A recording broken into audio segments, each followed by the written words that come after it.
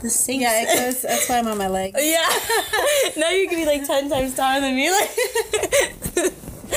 And also, if you want to sit on those pillows. Oh, yeah. A rich man's world. I have turned the floor. This episode is brought to you by Sax.com. At Sax.com, it's easy to find your new vibe. Dive into the Western trend with gold cowboy boots from Stott, or go full 90s throwback with platforms from Prada. You can shop for everything on your agenda, whether it's a breezy Zimmermann dress for a garden party or a bright Chloe blazer for brunch. Find inspiration for your new vibe every day at Sax.com. All right, well, Sabina, welcome to the Faking It podcast. Oh my God, thank you. We met 2 days ago, 3 days ago now. True. Yes. Because you performed in my workshop showing. Yes. You just went straight into it. You said, oh, performing? Yeah, I don't know anyone yet. Sure. Let's do it. We have to get in each other's faces. Maybe that's why I got a cold. Like, yeah, maybe.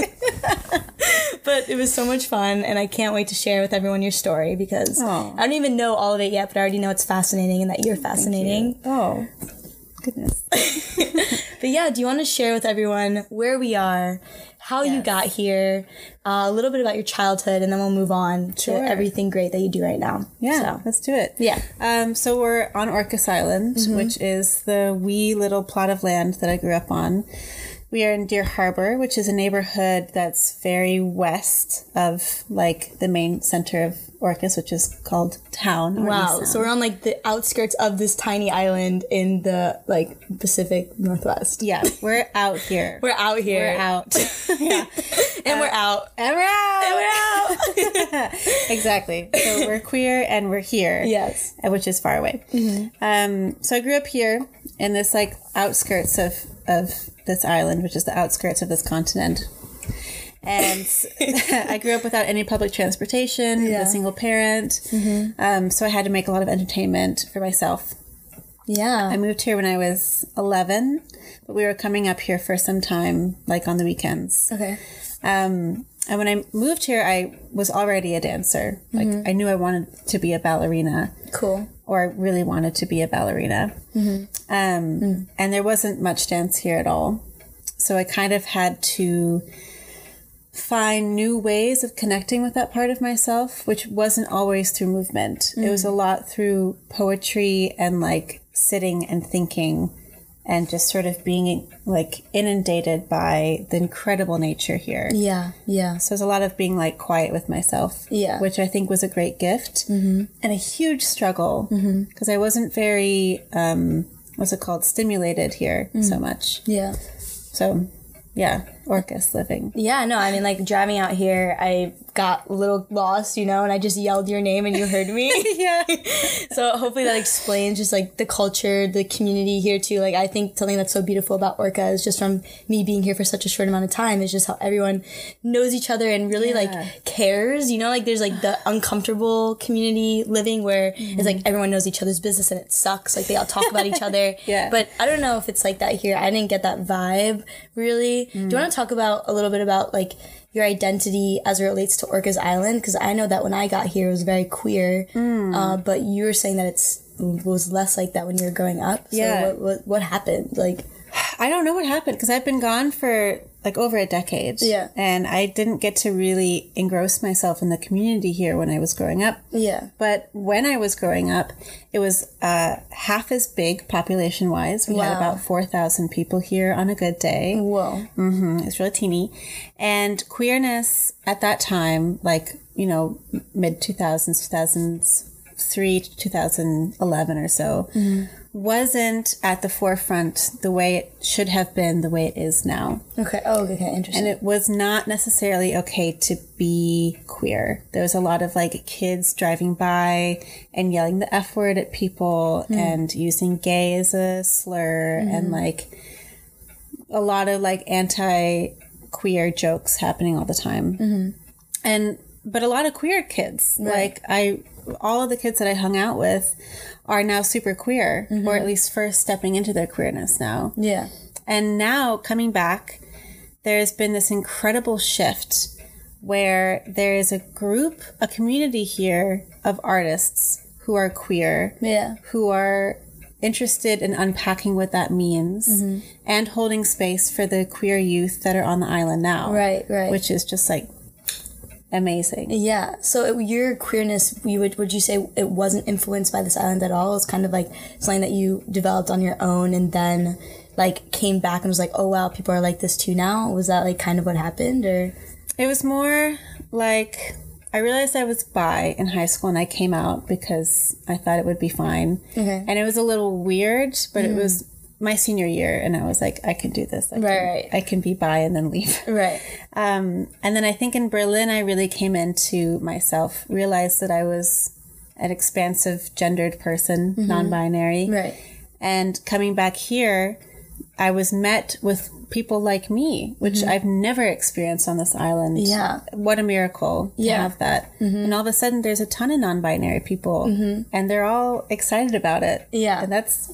it's amazing. No, what I think, like, two things. I want to go back to the Berlin and talk about that story. But before, I just think, like, this is my first time experiencing more of, like, the countryside plus, like, liberal queers. Oh, yeah. I don't know, like, this combination I've never experienced before. Like, I didn't know it existed, you know? And I'm like, whoa, this is so cool. Like, I love this. It's like cool. all the best of, like, country living. Because there's so much amazing, like, qualities of that, like, country life, you know, like that blue-collar life. And then also just, like, being queer and, like, gay and, like, just all of that is just, the combination's so cool. Like, I think it's just so cool. There's so much in common, too. Yeah. Like, interesting. We got our bumpkins and we got our queer hippies and our queer, like, you know, liberal artist people. But, like, there's a common thread of community and support. Because I think in, like, countries, rural, small town living, community and support is vital. Right. Same in queerness. Yeah, like, totally. you gotta have your people. And when those two peoples come together and they see no problem with each other and they accept one another, this gorgeous, like, helping your fellow people, what's it called? Community, I guess, for lack of another term, comes out. Yeah, totally. Like I've been buying up little things that for me represent the country folk of Orcas Island, like this visor. Yeah, it's like the golf course thing. Cool. And I have these like sunglasses now that are really sporty. And it feels really good to reclaim these more like really deep Orcas items and queer them. It feels like I'm combining the two polarizing ideals. Did you feel living on this island that you like, was it like homogenous at all? Like, did you feel that you had access to like all these different kinds of ideas? Like, how did you find your identity growing up in a very small, closed group of people? Getting out of the small, closed group of people. Got it. Yeah, and getting out of the country too. Okay. I feel like I was really taken up by the U.S. status quo, the beauty standards, the gender standards, and I really didn't know who I was or who I could be. So I wanted to get somewhere where all of what I know, like on a mediocre scale, was shaken up and thrown away. Cool. So I could rebuild.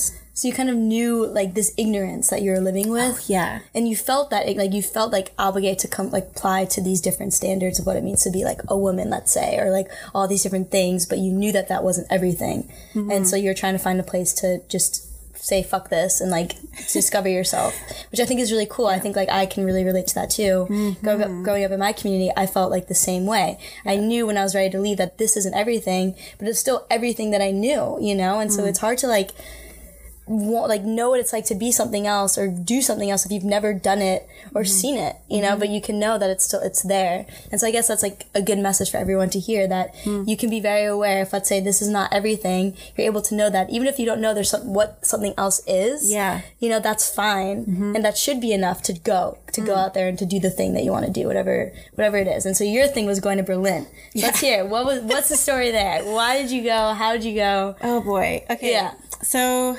I came from here, small town. Right. Went to a college, Hampshire College. Shout out Hampshire. Great place. Shout out Hampshire! In Massachusetts. Okay. Also small town. Yeah. It's a farm in the middle of the woods, in the middle of nothing. Okay, so you're like, oh, I know this. This is familiar. Yeah. But everyone's like young and hot and like from different places. So cool. It was a little bit different. But still like tiny. I could handle it. Right. Then I moved to Seattle and I was like, ooh, this is just... something about this is not it. Like, it's too manicured in some way. Okay. You need money to maneuver in this space. And I'm coming from Orcas, where the barter system was the first economy here. Interesting. And still exists. Like, wow. There's a lot of... my mom has many traditions of, like, taking items from her garden, giving them away to neighbors, and then getting canned goods back or canning other neighbors. Like, my stepdad, her partner, the way that they kind of started their relationship was he would like shoot animals in the area who were, you know, getting live, encroaching on crops and such. Yeah. And then we would get that animal or bits of that animal, and she would make food for the neighborhood. Wow. She would prepare pâtés and like from geese in the area. I know. It was really wild. Yeah, and also I believe it, like, we get oysters from, like, Paul, you know, the guy who owns the house we're staying in, and, like, that's, it's really cool. That. Yeah. That's the community thing, this, like, country to liberal, you know, handoff. Right. It's around. So that, like, kind of beyond capitalist idea was something that I cherished and was important for me. I could see that. I had that for me. And even though Germany is still a super capitalist place, Berlin felt like a little bit more DIY, somewhere where you could really just experiment with something or try something. And so from Seattle, I was like, couldn't make enough money to survive.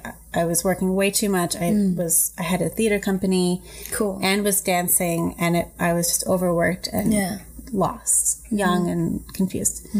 I'd never been to Berlin. Cool. I didn't have any money. Okay. I had no resources. Yeah. I'd never gotten a visa before.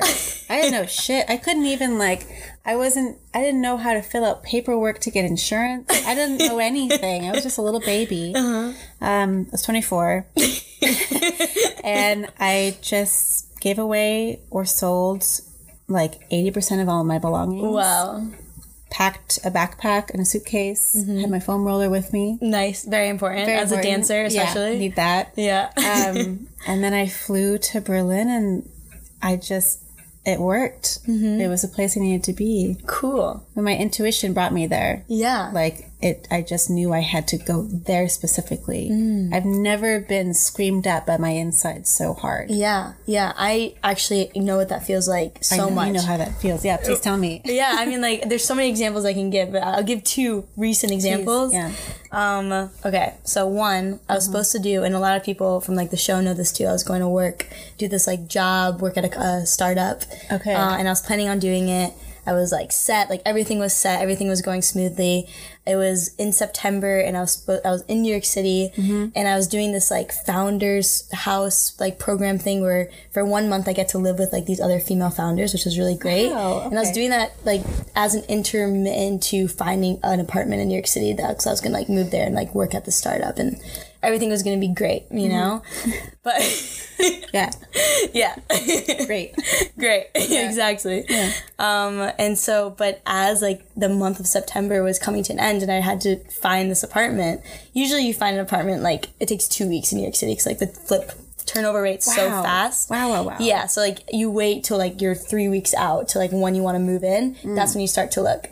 So now I'm like at 2 weeks. I'm like, okay, like I really need to find this apartment. Yeah. And every night when I go to sleep, my stomach starts to hurt when I think about like finding an apartment. And yeah, it's like this pain. It's like this stress, like below my ribs. And I'm very familiar with this. It's like, there's something wrong, you know? Yeah. And so I like go to sleep over and then this happens again and again. I'm like, okay, what's wrong? Like, why am I feeling this way? So I'm like, look down at my gut. I'm like, what is it? Tell me. What do you want? Like, I'm doing all the things I'm supposed to be doing. This is gonna be good. There's security, stability with my family. Like, this is all great, you know? Like, why am I feeling this way? And then I was like, there's this voice inside of me. It's like, Miriam, you want to go back to school. You're not done with Stanford yet. You know, you're not done studying. Yeah. Even though I could have gotten my degree. Like, I finished my engineering degree. Yeah. And I was like... Okay. Jesus. Yeah, that's why you're so good with numbers. Thank you so much. Of course. I don't know what you're referring to, but... well, last night we had a little card game, and the kababa. Oh, kababa. Yeah. I forgot the name of it. I've played it so many times now. It's a big thing in this current community that we're in. This card game. And I couldn't add up the simple numbers in front of me, and you're like, it's 30. I'm like, thank God. You're an engineer. There we go. Yeah. Thank you. But yeah, my gut was like, you want to go back to school? Oh, okay. And so then like a week before the semester started, I signed back up for school. And I just like quit everything I was doing, and I just went. I just left. And like, I'm so grateful I made that decision. It was like where I needed to be, what I wanted, you know, and it was like, you know, sometimes your body just tells you this is what you need to do. Yeah. Thank God for that. Mm-hmm. Sometimes it sucks because your brain and your body have different ideas, but your body is always right. It's nuts. I think the reason why that is because of our conscious and unconscious minds. So this is my theory on it. Tell me. Okay, so my theory on it is that we know what we want. That's our unconscious like self. So it's not something that we explicitly think. Our conscious minds are what we're like thinking about, like when we talk to ourselves in our heads. Our words in our mind. Yeah, that's like our like the thinking box in our head. Whatever you want to call it. I like that. Thanks. I think I read that somewhere. But anyways, yeah. So the unconscious is what like our bodies like this is what we want. This is what we want to do, and then our conscious mind is what we tell ourselves what we want. Very frequently, when we feel hungry, we can, as like somebody who's had an eating disorder, for example. You know when you're hungry, you feel hungry, you know, that's your body saying, I'm hungry, feed me. But then your conscious mind, your thinking box can say, but don't eat.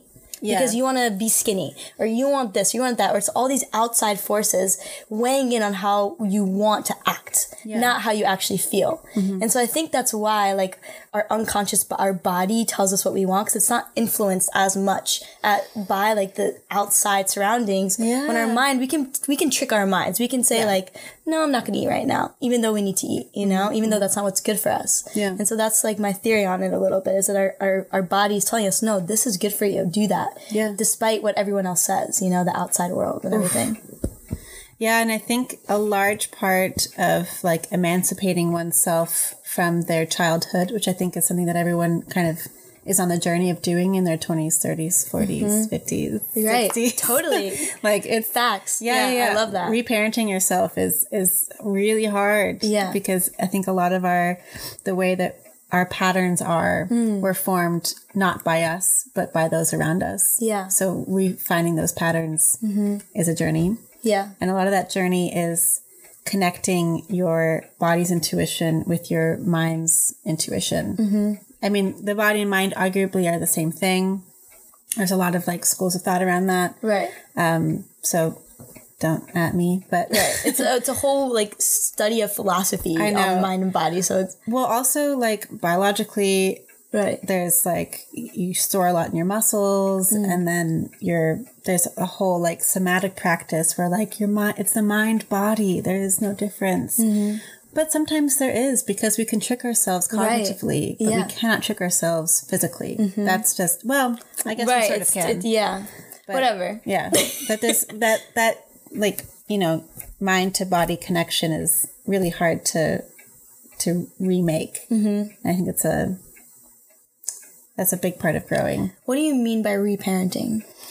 Like, I love that word. I love it. I know, it's really sweet. Yeah. Providing the care and support for yourself. At least this is my personal definition. Providing the care and support for yourself that maybe you did not get by your parent when you were a child, when you were being developed. Yeah. Cool. Saying it's okay, regulating your own self. If you're in an uncomfortable situation, pinpointing your needs and giving yourself those things are really lovely. So, yeah, treating yourself like you're a little baby and trying to make sure that you're safe. Cool. Yeah. I love that. It's like, if let's say your parent gives you shitty advice, then like have your own imaginary parent in your mind give you good advice, you know? And like, that's my mom right now. And I love that. That's such a cool way to look at it. Yeah. It's really cool. It's tough though, because you have to be the parent and the baby. Right. At the same time. Yeah. Parts. Have you heard of like parts? Like therapy? No, tell me. Oh my God. It's so great. Okay, so parts are, this has allowed me to have an orgasm. God, tell it to me. Oh my God. Wow, love that. Okay, so parts is when I was in sex therapy, because I could not have an orgasm, and I was like, sucks, you I know? have a similar story. But Oh, cool. Yeah. So maybe you can share if you want after. Sure. But my sex therapist, she's like, okay, imagine this like part of you that is just like stopping you from feeling pleasure. And like, what does it look like? Like, what is it called? And so in my mind, it was like this giant hamburger. Fuck that hamburger. With like really scary pointy teeth. Oh, and like no. huge. It was like giant, Oh my you know? God, scary. Yeah. Oh my God. So like you have to like come up with this like this idea in your head of like what it looks like this part of you that's like you can't experience pleasure, you're not allowed to do it, like blah blah blah, you know. And then it's like imagine what part of you looks like pleasure. What do you want to call it? So for me, I called it the pleasure princess. I love that. And it was like just like me just like naked and super hot and like everything like that. Fuck yeah. Sorry, can I swear? I'm Oh so yeah, sorry. you can Swearing swear. so many times. Yeah, you can swear as much as you want. Shoot yes. Fuck yes. Yeah. F you. Fudge yeah. Yeah, that's a good one. So you were the pleasure princess, naked and gorgeous. And then like they're talking to each other and you're and you're like say what like you just like act it out and it just really helps just like characterize these identities of yourself and then overcome them. So it's like a form of therapy, parts therapy. Oh my gosh, wow. Yeah, I'm not sure. I forgot why I brought that up, but reparenting. Yeah. So, wow, that's lovely. I also had a large problem with sex for a long, long time. I had vaginismus for 6 years. That's when like the vagina is like tight, super tight, and so painful. I've like seen colors. What? Like, I've also spat genitalia out of my vagina before. What is that? What does that mean? It's like I had some genitalia come in, and then my vagina went. And it went. No, rejected. Yeah. Yes. And another thing about like connecting your body to your mind or to, your intuition to your cognitive self. Like I just wasn't listening to my body saying, no, I'm not ready for this yet. Yeah. And I didn't have my first orgasm until I was 21. Same? Yeah, dude. Yeah. Trying to figure it out. Yeah. It takes some time and it's a long journey. And there's so many different kinds of orgasms. Totally. Yeah. Well, I'm happy that we're now orgasming. That's great. Ugh, I know. Yeah. So nice. But there's nothing wrong with not being able to orgasm yet either. Or not wanting to. Yeah. Or like, I feel like I'm on the A spectrum, which is this asexual, not being interested in sex. There are times in my life where I really do not want that. Doesn't mean that I am asexual, because that would be claiming a term that's not mine, but I feel like I'm on the spectrum of that. Cool. But I also love an orgasm. Yeah. No, I just like have friends who are always wondering if they're asexual. Yeah. But there could be a spectrum for that too, which I think is really cool. So maybe sometimes you're just not in the mood of sex for like a long period of time. And that makes me so powerful. Yeah. Like, I think it's incredible, understanding and owning your sexuality. And there's a lot of shame around not wanting to be sexualized and not wanting to sexualize, which is a bit backwards for me. And I want that bubble to burst. What do you mean? I think a lot of times friends of mine will say things like, I'm feeling really asexual right now, and that makes me feel sad and like unwantable somehow. They join it with unlovability. Yeah. Just because they don't want to have sex. But that's your prerogative. Like, right. That's your, boulder to sit on for the moment. I don't know why, but imagine like a mermaid on a little rock. Mermaid. Like, I'm above this water. I don't want to fuck it. And then, maybe eventually you go back in. But you don't have to. I think that's pretty badass. Yeah, just be the mermaid, Just lay in the sun. Yeah, and also I think one of the reasons like people tend to feel this way is because I think we're in this point with like female sexuality where it's like very empowering to fuck, and it's like, oh yeah, like I hook up and like that's cool. Yeah. And so it makes it harder for us to be like, actually, I don't want this sex. Yes. It's like we're allowed to fuck a lot of people now. We're not sluts anymore. But now that like pushes us to fuck a lot of people. So maybe that has something to do with it too. Like we need to learn how to say no to sex and say, I don't want sex for this long period of time, and that be okay too, which it is. Yeah. So I think that's a great observation. Yeah. Thanks. I agree with that. Cool. Yeah. Understanding the nuance of your sexuality is a really, what's it called? Not emancipating, but like empowering. Yep. Thank you so much for reading that perfectly. You speak my language. I got you. I really appreciate that. This episode is brought to you by Sax.com. At Sax.com, it's easy to find your new vibe. Dive into the Western trend with gold cowboy boots from Stott, or go full 90s throwback with platforms from Prada. You can shop for everything on your agenda, whether it's a breezy Zimmermann dress for a garden party or a bright Chloe blazer for brunch. Find inspiration for your new vibe every day at Sax.com. Mom deserves the best, and there's no better place to shop for Mother's Day than Whole Foods Market. They're your destination for unbeatable savings, from premium gifts to show-stopping flowers and irresistible desserts. Start by saving 33% with Prime on all body care and candles. Then get a 15-stem bunch of tulips for just $9.99 each with Prime. Round out Mom's menu with festive rosé, irresistible berry chantilly cake, and more special treats. Come celebrate Mother's Day at Whole Foods Market. Yes, empowering thing to do for oneself, because you're seeing yourself as the human and the creature that you are, and not like the gender that you are or the box that you need to fulfill. Mm-hmm.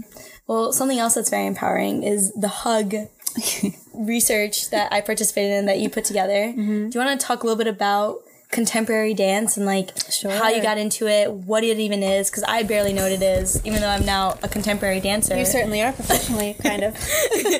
Professionally, yes. Yeah. Absolutely. I can give you my take on it. Okay. Because contemporary dance is a huge term, huge umbrella with a lot of history. And I am like one, I'd say, very contained perspective as like a white, able-bodied, reading assist person, because contemporary dance spans so much. There's so much. It's very juicy. Okay, cool. Yeah, it's good shit. So basically, contemporary is whatever like fusioned, I'd say, dance, or whatever dance is like of the now, right now. Okay. And that can be influenced by, right now it's really influenced by a lot of like hip hop techniques and like general community dance techniques. It's built off of the back of modern dance and also ballet. Cool. But it's ever expanding, and it can include just about anything. What's modern dance?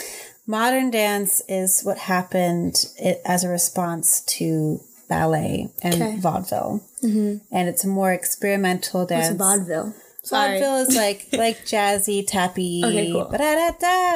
Broadway kind of thing, more or less. Again, these are my more or less personal definitions, so I might be wrong, and that's fine. That's fine. You can discuss it. Yeah.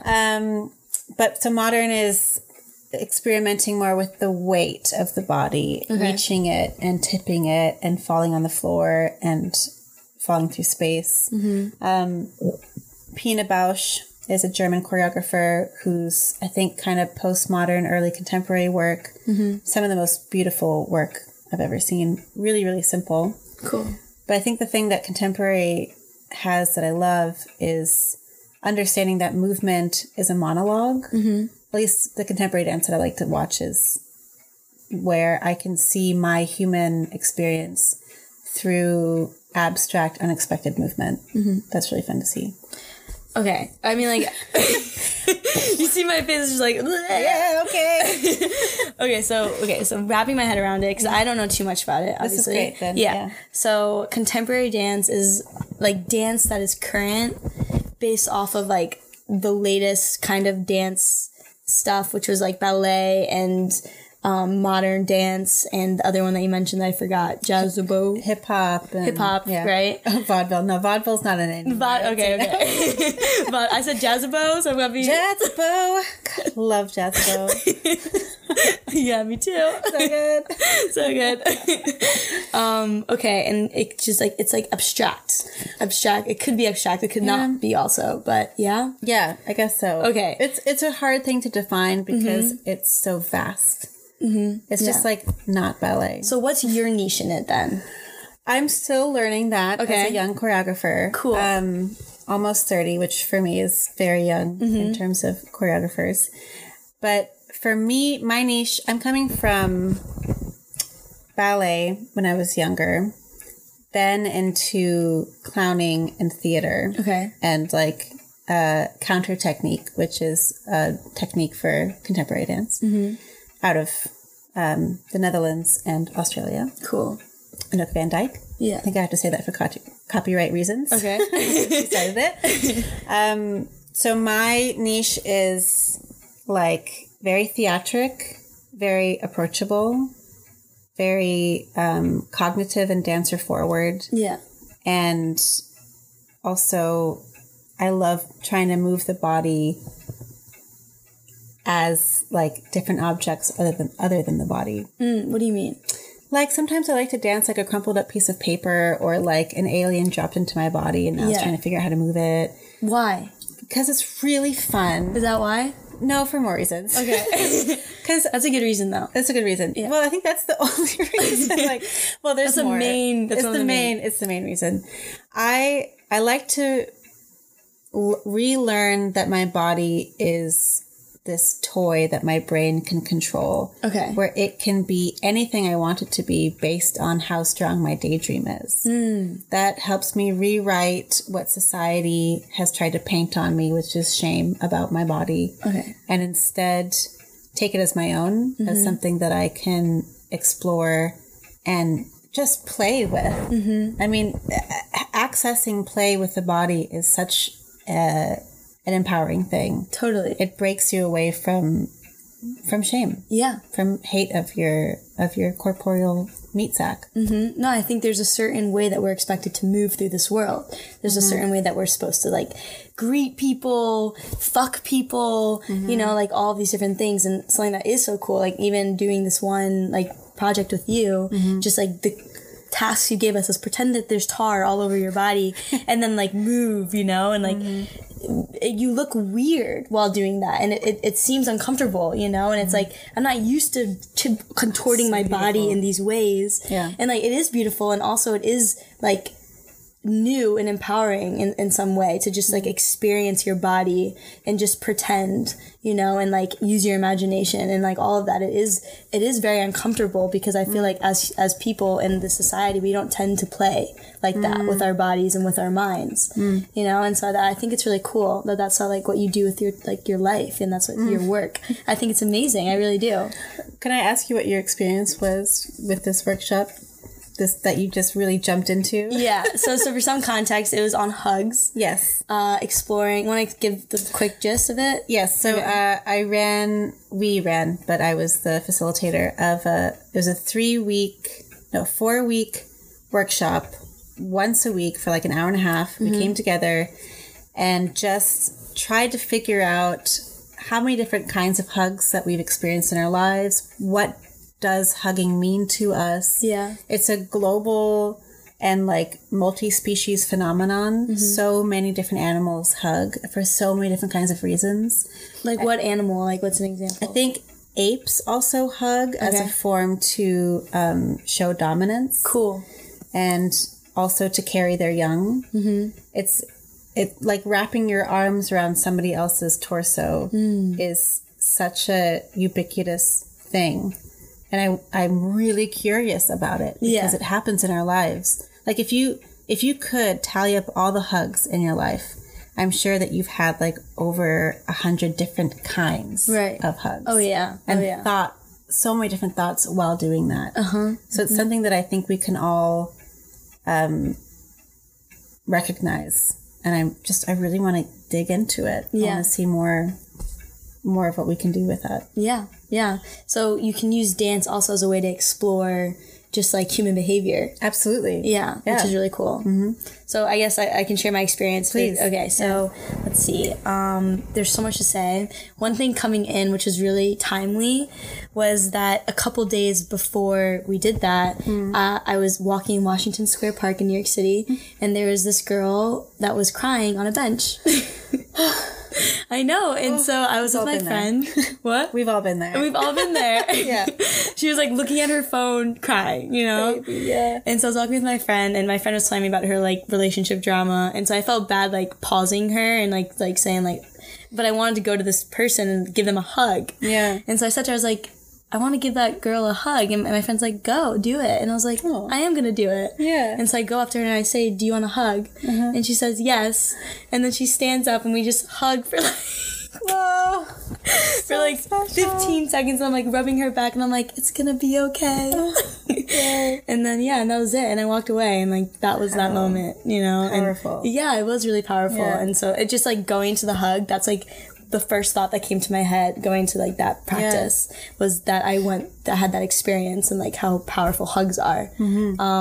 But my biggest takeaway is just the very physical element of that exercise. Because for me, I'm also someone who like conducts research. And the ways that I do that is through app development, you know, through interviewing people, through like creating tech projects. Like for example, my mom and I created this like on a wall, I forgot what it's called, like on a wall in New York City, we like got all these artists to like put little stars on the wall and write like something that empowers them for being a woman, because it was like supposed to like raise awareness for like the Iranian women's rights movement. Yeah, amazing. Yeah, it was a mural. And so like doing stuff like that and getting all these and seeing what everybody says, you know? And I think what you do that's so cool is that you do this research through the body and through movement. And so like I never thought about that as like a means to doing research and like understanding people, which cool. which is really interesting. And what I took away from that research is just like, I think I mentioned this, but I'll say it again, is how I haven't been so intimate with those many kinds of different bodies that were also participating in the exercise. Like people I've hooked up with, they all kind of look the same, you know, like people that I hug, it's like they all are kind of from my life. Like I'm not hugging that many people, that many older people. Like I only hug my grandmother. That's it. She's like the only old person that I hug. Yeah. So it's fun for me to hug an older person that wasn't my family member. Yeah. And just like do that, you know? My family member. Your mom. Yeah. You hugged my mom. I hugged you. It's so cute. It meant a lot to me. Yeah, she's a great hugger. Yeah. She is. You can't see this, but she's sitting in a little rocking chair on the deck. Yeah, with her visor. Like mama, like daughter. Or I know. Offspring, we're still trying to figure it out. Yeah. Like mama, like offspring. Yeah. Kid, adult kid. Okay, now I think this is a good segue into the next thing that we can talk about. Yes. Which is gender identity. Yeah. A small little topic that no one knows about. When I was speaking to my sister the other day, and she's like, how's the island? I was like, it's great. And she's like, it looks super gay. And I'm like, I know, I love it. And she's like, are you going to come home non-binary? And I was like, I'm not, but definitely thought about it. Yeah, let me tell you. It's there for you. It's there for you. Yeah, so want to share your story there a little bit? Sure. Yeah. So, okay.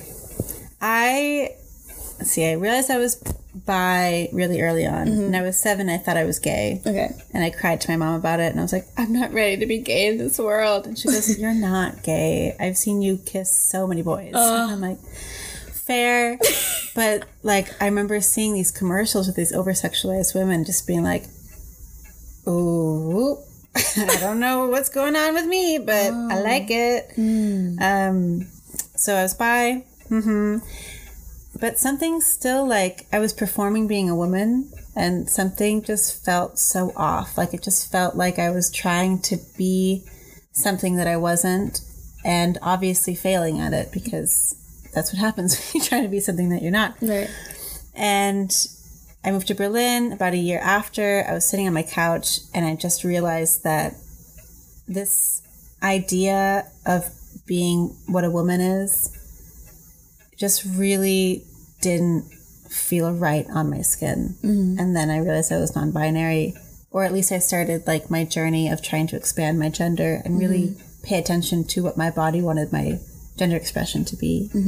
And I found throughout the years, like I realized that I didn't start using they them pronouns until like 4 years later. Wow. And like it was a really long journey. I shaved my head. Cool. You shave your head. Will be so hot. Like Oh my God. Really? Yeah, I shaved my head and I said, why did no one tell me that I was this beautiful? Whoa. I had no idea. Wow. And it just like struck me the gorgeousness and the gentleness of my features. Oh my goodness. Just because they're mine, not because of how they looked. Yeah, yeah. And suddenly I could be this human, this expansive person, and not just be a woman or a girl or a lady. Yeah. It was amazing. Cool. Yeah. I'm going to shave my head. Please. I will. Oh my God, Maybe do when it. I'm in Berlin. Oh, when hell I'm traveling. yeah. I'll shave your head. All right. Do it for you. Do it in the summer. Yeah, yeah. Do not do it in the winter. Yeah. It will hurt your little brain. It's so cold. Yep. And now I'm in the process of growing it out. And for me, that's really like helping me fully take in my identity. Okay. Because if I can make long hair on this body queer, just for myself, then I feel like I've really taken over my whole self with this idea of being non-binary. Cool. But what it means to me now is just realizing that there's days where I feel like I just want to be kind of a shitty skater boy. Mm-hmm. There are days where I feel like some sort of fairy, alien, nondescript something. There are days where I want to be in full girl drag and just be like, I'm feminine. And I'm just trying to listen to that ebb and flow and like let myself explore the vastness of my own gender in That's that cool. way. Yeah. So I know like for me, I had a whole journey with makeup. Like in body hair, but there's a whole story. But Sounds like a good one. But pretty much like I went cold turkey after my breakup. I was like, I'm not gonna wear makeup and I'm not gonna shave my body. Hell yeah. And then it was more just to realize where I am on that spectrum. I went cold turkey just to get comfortable with like having body hair and not wearing makeup. And once I felt comfortable with that, then I decided like, do I want to wear makeup now or do I want to put body hair on because now it's for like, or shave my hair because now it's for me rather than like for society. Did you have like a similar experience to that with being non-binary? Like, was it hard for you to like claim yourself? Or did you feel shame with that? And how did you get over that shame if you did? That's a great question. Yeah, I think so. I realized who I was, came out, cut my hair really, really, really short, and then tried to see what happens if I performed masculinity instead. Okay, so you played with it. I played with it, and it didn't fit me because I was just going from one end of the binary to the other. Yeah. I didn't really like it. And then for a time, for me, my clothes really helped me sink into who I am that day. And I, for about a year, only wore either all white or all black. Wow. Because colors meant so much and speak such a story. And I just didn't understand what my story was yet. Whoa. That's deep. Yeah. So I was like, I'll mix patterns and colors soon, but right now, all black or all white. And it felt really, really good to do that. To be like, I can't say who I am yet. Let me just like take a second. And I think when I shaved my head is when I started being able to play with color again.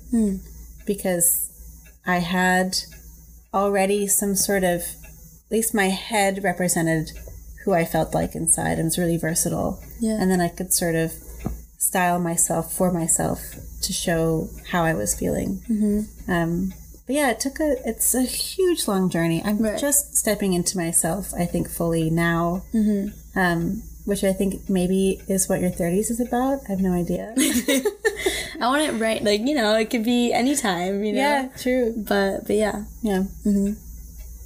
I like to think that turning 30 is me turning 0 again because I'm the baby of a decade. Cool. So I'm just letting myself, like, be a freshman. Yeah. In a way. No, that's good. I think, like, it's great to every day you can be a freshman, you know? Like, every day is a new day. Yeah. I like to live like that, too. I think, like, it's so great to just constantly be learning things. And yeah, well, you're doing a lot of learning. Yeah. Dedicating your life to learning right now. It's so beautiful. Yeah, thank you. Yeah, you're welcome. But yeah, I think, like, thanks for sharing your non-binary, like, story. I think that a lot of people can relate. Sorry, pause for childhood clock. It's okay. It's a beautiful clock. It's 4. Maybe I'll put that in the beginning as like an intro sound. That's nice. That'd be cool. Talked over it. Fuck. Fudge. Fork. Many of us have those stubborn pounds that seem impossible to lose, no matter how good we eat or how hard we work out. My solution is PlushCare. PlushCare is a leading telehealth provider with doctors who are there for you day and night to partner with you in your weight loss journey. They can prescribe FDA-approved weight loss medications like Wegovy and Zepbound for those who qualify. Plus, they accept most insurance plans. To get started, visit plushcare.com/weightloss. That's plushcare.com/weightloss. Families have a lot going on. Let Ollie help manage the mental load with new cognitive help supplements for everyone 4 and up, like delicious Lolly Focus Pops or Lolly Mellow Pops for kids. And for parents, try 3 new Brainy Chews to help you focus, chill out, or get energized. Find these cognitive health buddies for the whole fam at ollie.com. That's OLLY.com. These statements have not been evaluated by the Food and Drug Administration. This product is not intended to diagnose, treat, cure, or prevent any disease. Look, Bumble knows you're exhausted by dating. All the, must not take yourself too seriously, and 6'1" since that matters, and what do I even say other than, hey? Well, that's why they're introducing an all-new Bumble, with exciting features to make compatibility easier, starting the chat better, and dating safer. They've changed, so you don't have to. Download the new Bumble now. Shiitake mushrooms. Whoa. My mom is right there. Sorry, Audrey. But yeah, I think this is good. I mean, let's see. One last thing I'll say. Yeah. 2 more things. Bring it on. All right. So one thing on the non-binary thing is that I just think like a lot of people get confused by it. And by your definition, it sounds like it's more just allowed you to be yourself and not fall under any like umbrella of what it means to be a man or a woman or any gender. It's kind of just like, I'm going to dress the way I want to dress, act the way I want to act. And that's what being non-binary is. Kind of just like saying I'm queer, like I'm non-binary. Does that like sum it up a little bit, would you say? Or I think, yes. Okay. My definition for myself of what it means to be non-binary, and it is different for every single person in this world who experiences that. I wouldn't trust somebody's definition who's like anti-queer. You know? Yeah, totally. Wouldn't listen to it. But for me, the binary, what we know as binary is either a 1 or a 0. Yeah. It's just 2 flavors. Mm-hmm. And what being non-binary is walking through the door to the rest of the numbers. Mm-hmm. There's so many out there, but unfortunately we don't have the language to really pinpoint and pick apart the expansiveness of gender. Mm-hmm. So instead we have this one umbrella term, much like contemporary dance, which is non-binary. It just sort of means everything else. Mm-hmm. But there's so much of everything else, and it's such a flow. It's kind of hard to catch or pinpoint. So got it. At the same time that I'm trying to catch and pinpoint what my gender is to me, I'm also just trying to let it flow and like be a little buoy on top of it. Yeah. Just follow it and let it be. That's cool. That kind of reminds me of quantum mechanics. Oh, yeah, a little bit. Go on. Have you heard of superposition? Is that where something is and isn't in a place, and if you pinpoint it, then it's no longer where it is or something? So like that's entanglement, I think. Okay, all right. But it's actually a little bit of both what you're saying. Okay. But like superposition is like with the 1 and the 0, because I was like in quantum computing, there's like there's a bit which is either like a 1 or a 0. That's like classical computers, right? Okay, yeah. That's what computers are made up of, bits and bytes, whatever. And then qubits in quantum computers is the superposition of a 1 and a 0 at the same time. It's kind of like okay, yeah. Yeah, and that kind of just exactly, and it's like it's both. Yes. You know? And also, all. Yes. And nothing. Everything. It's everything. I love that. Yeah. Okay, so it just reminds me of that. Which is cool. It's the clashing and the balancing of that 1 and the 0. Mm-hmm. And also 52. And also, there's just so much to it. Yeah. Yeah. Cool. Well, I think this is everything. Thanks so much for coming on to my podcast. Oh, my God, a pleasure. Chatting with me. Thank you so much. This was really amazing. And I am so happy that you're doing what you're doing. Thanks. Because it's really special. I've listened to a couple episodes, as I told you, and they were so inspiring and also so grounding. It was really special. Thank you. Yeah, thank you. Yay! A hug! A hug. A very unique, special hug. There's so many kinds. Dunzo. Great.